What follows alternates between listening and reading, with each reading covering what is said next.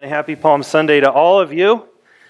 My name's Chris, and I have the wonderful joy of being here on staff. And today we're going to talk a little bit about how it is that a crowd who gathers to celebrate the coming King on Palm Sunday moves from cheering to jeering by Friday.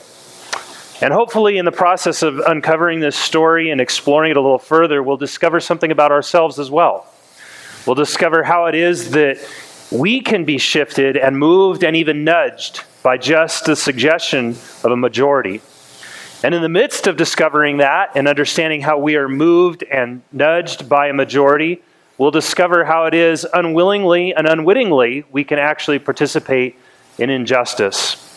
So why is it when we sit and we look at and we reflect upon this Holy Week that kicks off today, how is it that a crowd who was so in support of Jesus, who followed Jesus around the countryside to discover and see his miracles, to witness and become part of his very authentic and authoritative teaching.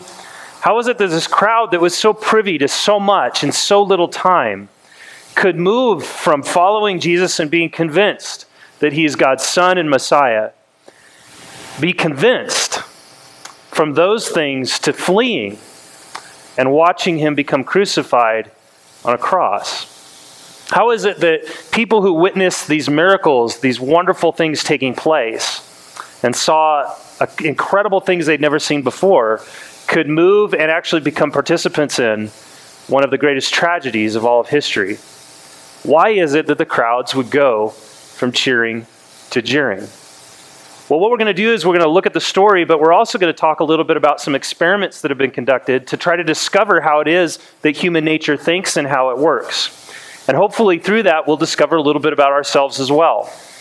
We're going to look at how injustice gets carried out by a majority who, if individually interviewed, would probably not participate in that injustice.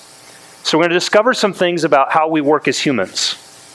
And hopefully through that discovery then become convicted about how we could operate and relate differently in our lives. So let's jump off. Today is Sunday, and Sunday is Palm Sunday. And this Sunday, all those millennia ago, Jesus, we find in Luke chapter 19, tells his disciples to go and they will find a colt tied up. And they are to remove that colt, and if the owner asks who it's for, they are to say it is for the Lord. They take the colt back to Jesus near the Mount of Olives. He mounts the colt. The colt obviously symbolic of coming in peace. And so Jesus is put upon this colt and he is led down the road to the cheers of the crowd who see him coming in victory. And so we pick up with the story in Luke chapter 19. It says this: when he came near the place where the road goes down the Mount of Olives, the whole crowd, and just kind of get this in mind, the whole crowd, all of this group gathers. This crowd of disciples began joyfully to praise God in loud voices. They are openly in alignment with Jesus. They are openly associating themselves with Jesus. And all of the Roman government, through the soldiers and the ruling parties in that area and region, are noticing and they're watching. All of the religious authority and establishment, the Pharisees, Sadducees, and teachers of the law, are observing. And they openly align themselves with this Jesus as they praise God in loud voices for all the miracles that they had seen. And so Luke notes that it's not just out of some blind alignment, but is actually because of the witness of things that they have seen. Continuing on, verse 38, he says that he records that they begin to cheer, "Blessed is the King who comes in the name of the Lord. Peace in heaven and glory in the highest." And so you get this picture of palm branches waving and the disciples cheering Jesus' coming and entry into Jerusalem. And they're praising God for all the miracles that they had seen. And they're fully aligned. They are fully in alignment with who Jesus is. But what happens in 5 short days? Why is it that in 5 short days we move from this cheering to jeering? Well, Friday comes, and it's Friday that the whole thing turns. And we find in Luke chapter 23, as he records for us, that Pilate calls together the chief priests, the rulers, and the people, and he said to them, "You brought me this man, the one who is inciting the people to rebellion." So Jesus is charged with inciting people to rebellion. Take note of that because you're going to need to tuck that in your brain for what comes up a little later. So hold on to that for a moment. The man, Jesus, is charged with inciting a rebellion. Pilate continues, I have examined him in your presence and have found no basis for your charges against him. And so Pilate, being the ruling entity within that region, has come to the determination that through investigation, research, and trial, that Jesus is innocent of inciting rebellion. A Gentile in power has concluded that Jesus is innocent, despite the charges of his own people. Continuing, Luke records, neither has Herod, by the way. So Jesus has stood not one trial, but two trials, in which he is found to be innocent, Pilate suggests. For he sent him back to us, as you can see he has done nothing to deserve death. Jesus' own people have discovered and charged him with crimes that Herod and Pilate have found him completely innocent of. Luke continues, therefore I will punish him and then release him. Pilate's decision is that Jesus is not guilty of the charges. Justice has been served. He has stood trial before not one judge, but two. And both have declared him innocent of inciting rebellion. And so Pilate says, I will punish him, because he probably did something wrong somewhere along the line. And then I'll release him. Story over. But it's not. We know the story isn't over. Luke continues to record for us, but the whole crowd shouted. Now, how is it that a judge can decide that a person is innocent and an entire crowd has declared him guilty? How is it that this same crowd who just had moments before gathered out in front of the Jerusalem gates and were cheering and in alignment with Jesus, and only 5 short days later are in disagreement with justice and reason? The whole crowd shouted, away with this man. Release Barabbas to us. You see, the Roman government held a man by the name of Jesus Barabbas on a different charge. And it was kind of during this feast that there was a tradition that Pilate could release one person from prison. And so the crowd begins to shout for the other person. The one who most likely was guilty, the one who had been found guilty and was ready to be sentenced. The one that was not only found guilty, but was actually sentenced to die. He was on death row. And the crowd begins to cheer for the guilty one and to punish the innocent one. How is it that a group just moments ago is cheering for Jesus and goes from cheering to jeering? The whole crowd shouted, we want you to release Barabbas to us. Moving on, Barabbas had been thrown into prison for an insurrection in the city and for murder. So Jesus is charged with inciting rebellion, a charge he is found innocent of. And Jesus Barabbas is charged with insurrection and murder, a charge he has been found guilty of. What happens in this drama? Continuing, wanting to release Jesus, Pilate appealed to them again. I think if we read through this too quickly, we miss the fact that Pilate wants to release Jesus. That the one who should have been against Jesus, this Gentile ruler, is actually for Jesus. And the people who should have been for Jesus are actually against Jesus. And so Pilate, wanting to release him, appeals to them again. It's almost as if he's begging them to reconsider. But they kept shouting, crucify him, crucify him. And you can hear the chants echoing in your own ears this morning. How is it that this crowd, just moments ago, went from shouting Hosanna in the highest To God be glory. So the next moment, the words passing across their lips are, crucify him. Crucify him. Luke continues to record that for the third time, Pilate tries once more. For the third time, he spoke to them. Why?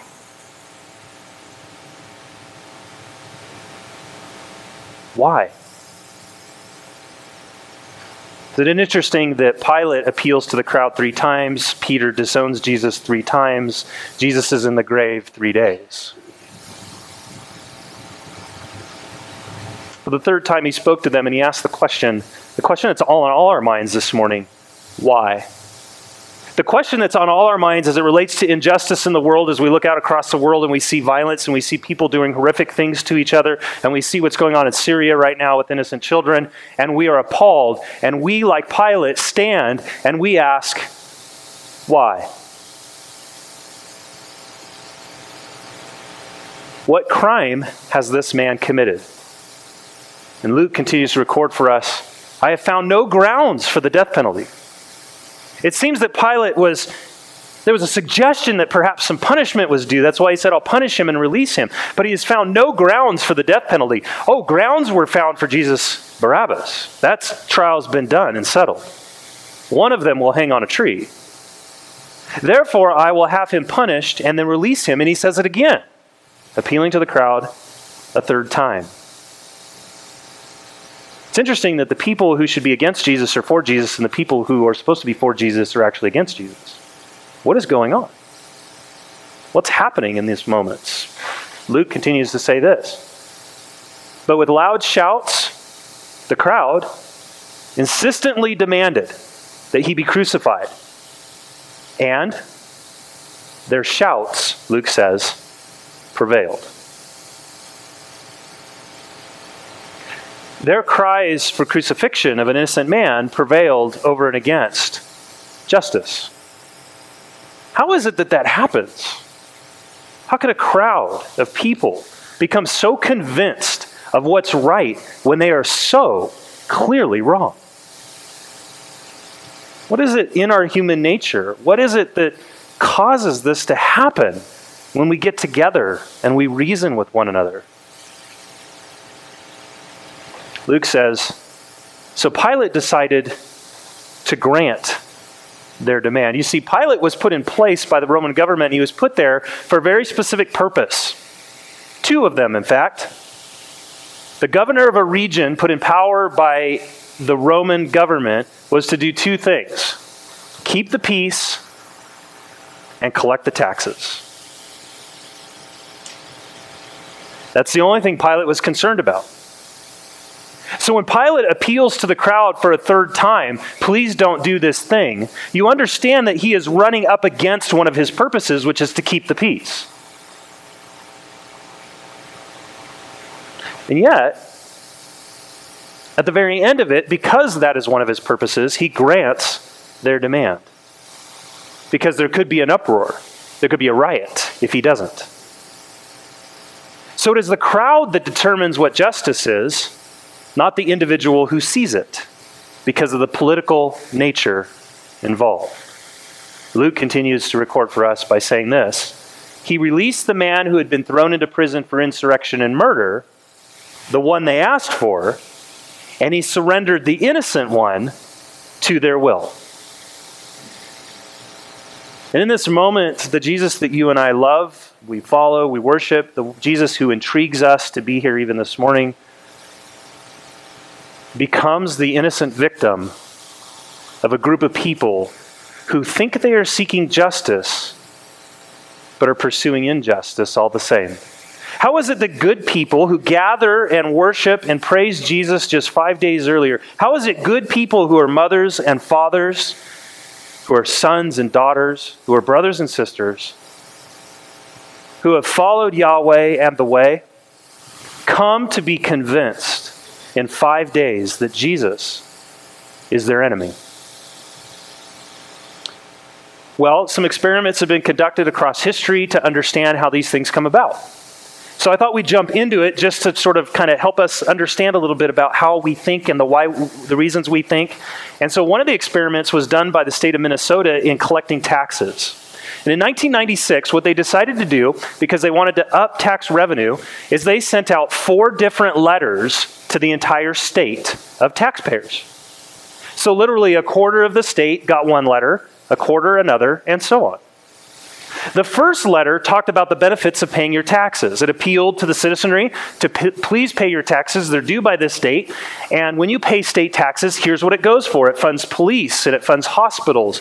It helps people who are impoverished come out of poverty and to have a fighting chance in this economy. It supports your parks and the recreation that you enjoy. It appealed to a whole swath of things that Minnesotans would enjoy. And it said, if you pay your taxes, this will benefit it. Another letter they sent out talked about the consequences. It said, if you do not pay your taxes by this date, this is going to happen. We will pursue you. You will be fined a certain amount, and there'll be a late fee incurred, and interest will accrue, and you might even face prison time if you continue to not pay your taxes. And these are the consequences if you don't. Another quarter of the letters talked about the help that was available. There are offices within each region of the state that you can walk into. You can receive help for paying your taxes. Well, not paying your taxes, but help in processing your taxes and answering your questions so that you pay them appropriately. There's a hotline. It's an 800 number. You can call this line. It will help you to sort of decide how best to pay your taxes and how to figure them out. And we want to make sure there's all the help available. And then the final one, which was interesting, is they sent a letter that talked about compliance. It said, here is the percentage of your fellow state members, citizens, who have paid their taxes. Here's the percentage of Minnesotans who have paid their taxes in full. And we just want to communicate that to you and help you to understand which one you should be a part of. So these 4 letters went out, and it was an experiment to find out which was most effective in collecting tax revenue. And you would probably like to know which one it was, which I'm not going to tell you right now. So, continuing. There are 2 ways of thinking that psychologists call automatic thinking and reflective thinking. And so in studying this and kind of understanding how it is that people work and how they work and operate within communities, psychologists have said there are 2 kind of primary ways that we think. One is automatic and one is reflective. Automatic thinking are those things that you can do automatically. So you can drive a car and you can have a conversation with somebody next to you. And in driving the car, you know when to stop, where to turn, those sorts of things. That's automatic thinking. But if you were driving a car and then I asked you to multiply 60 times 15, you'd have to stop driving the car. Do you understand? Because what will happen is when we can't do the automatic thinking and we're being asked to do something that requires reflective thinking, our automatic thinking has to shut down so that we can do the math. Does that make sense? So if we're driving in the car and we're having a conversation and somebody says, what would you prefer for lunch, Mexican or Chinese? We can make that decision while we're driving, because the automatic thinking isn't overwhelmed by that decision. The reflective thinking doesn't take a lot of engagement to say, well, I like Chinese or I like Mexican. But to do a math problem, it requires us to stop what we're doing and actually focus. And so it requires the engagement of our automatic thinking to be able to do the reflective process. Now, here's the interesting thing about thinking. Our automatic thinking is about 99% of who we are. Psychologists would say that reflective thinking is actually the 1% of who we are, and this is the part that this is who we think we are. So when we go about our day and we think things about ourselves like, I'm really good at this, or, I'm this kind of person, or I get angry too easily, that's the reflective part of who you are, and that's only 1% of who you are. What psychologists are ultimately saying is that there is ultimately an iceberg that sits below the surface that is who you really are, that is unknown to you. We sort of just function out of it automatically. That's why when somebody says something and we react and we're like, whoa, where'd that come from? I can't control it. Your reflective thinking is saying, whoa, where'd that come from? I can't control that. Your automatic thinking is the thing that's doing it. And you stop for a moment and you go, whoa, where'd that come from? It's your automatic thinking. This is 99% of who we are. This is our makeup. This is the part of us that only God knows. That in moments of reflective thinking, we can actually begin to understand our automatic processes, but ultimately it sort of operates below the surface. It's our reflective thinking that is the 1%, and the problem is that we think the reflective part of who we are is actually 99% of who we are, and the automatic's like 1%. It's like that closed closet door we don't really talk about. The point is that really who you are is the whole house, and it's like the small little closet in your living room is really who you are, or who you're aware of who you are. So what does all this mean? Now, Chris, what does all this have to do with what you're talking about? Just hold on a minute. Because I want to take you to another experiment before I tell you which letter was most successful, and then I'm going to see if you can guess. This experiment was done by Solomon Asch, and it was called the line experiment. It was done in the 50s, and he performed this experiment in the 50s to try to discover, as many scientists did, why it is that the evils happened within Nazi Germany, while wonderful, otherwise gentle, loving, good people would participate in such horrific acts as turning in their neighbors to the Third Reich and being a part of the Holocaust. And so they wanted to discover what is it that a bunch of wonderful people, how is it they could cooperate in this? And now you can start to see the relevance of what we're talking about. How is it a whole crowd can go from cheering to jeering? And so he did this experiment in the 50s, and here's what he did. He set up a room, and within the room on a wall, he put a series of lines that were all the exact same length. Legitimately, they were the same length. He measured them, and he put them up on the wall. He then brought in 10 people, let's say, and of the 10 people, 9 were cooperating with him, but the one who was the experiment didn't know this. So the 10 people walk in. The one who is unaware of what's going on thinks that he or she is just part of the 10 who have been brought in to be asked a series of questions. And so the 10 enter the room, 9 work for Solomon, and they are Confederates. They are part of this experiment, except the one doesn't know it. And they are asked right there in the room which line looks like it's the longest. Now remember, legitimately, these lines are all the same length. The 9 who are cooperating pick one of the lines and they say that one is the longest. Guess what the one does? Agrees with them. You see, we are 99% automatic thinkers. It's that 99% that gets nudged by the crowd, that causes us self-doubt. It causes our reflective thinking self-doubt, and we begin to think, no, they're all the same length, but they don't think so, so maybe my perception's off. And we begin to doubt ourselves. And suddenly, that one person is swayed by the majority and becomes an unknowing participant in something that is wrong. Well, this experiment gets replicated later on after Solomon Asch, and here's what they did. They broadened the experiment a little bit, and here's what they did. So they brought in 10 people, but here's the difference, okay? They brought in 10 people. 1 person was the experiment, 9 were on the inside. And here's what they did. 8 of them said, this line is longer, but 1 of them was told to say, no, they're all the same. And do you know what happened to the one who was the experiment? He or she decided in agreement with the one who stood against the 8. Isn't it interesting? It takes one person to say, no, that's not right, for the innocent person to say, I agree. It's interesting that even though a majority will say something, it takes one person to say, no, that I don't agree with that it nudges another person to say, I don't agree either. Fascinating experiment. So, back to Minnesota. Can you figure out which one worked? They found that when they sent the letter that said, here is the majority of people who have paid their taxes, by the way, which is over 90%, that more people who received that letter actually complied than all the others. There's something about the majority. There's something about being nudged by the crowd. There's something about a voice saying something that whether we like it or not, whether in our right minds we would say, but if I was in that experiment, that wouldn't happen. By the way, they replicated this over and over and over again. There's something within us that gets nudged by the crowd. And I think we're beginning to dig down and understand how it is that the crowd could shout one day, Hosanna, and the next day, crucify him. And do you know why? Here's why.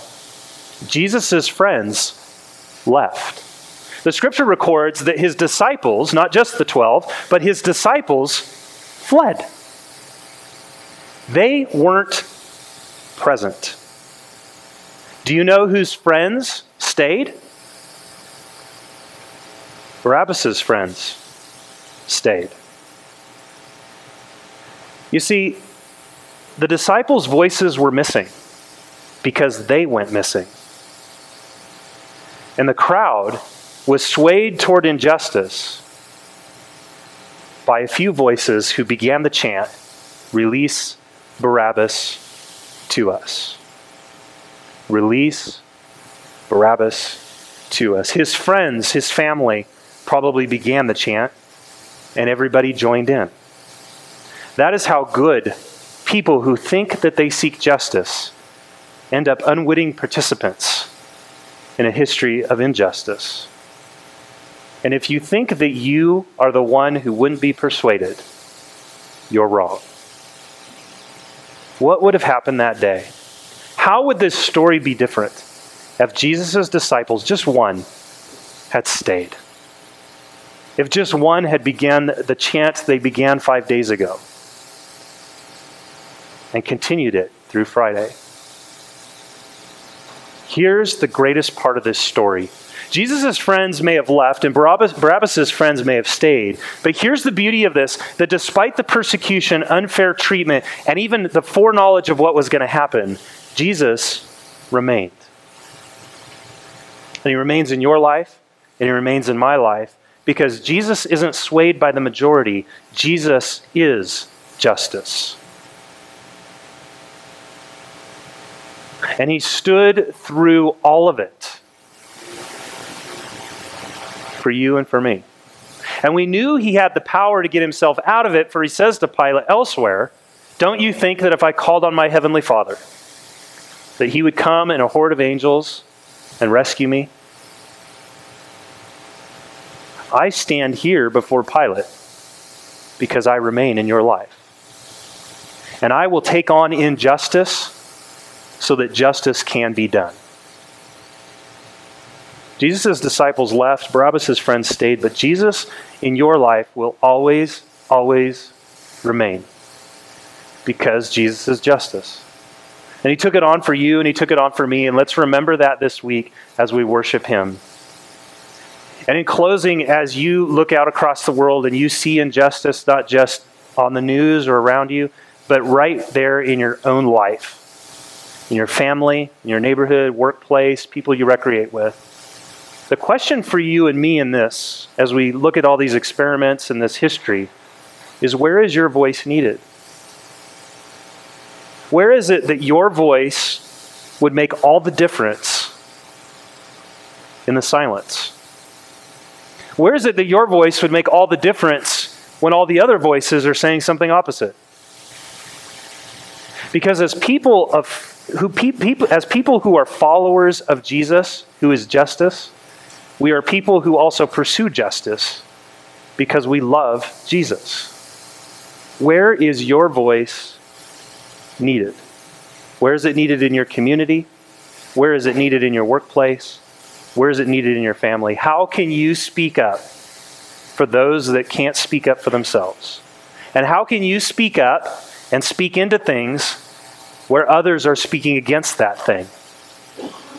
Because silence is always compliance.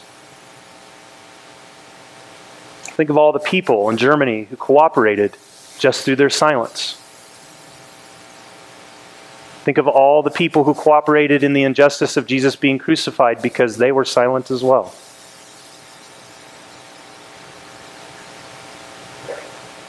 Will you be silent, or will your voice be heard?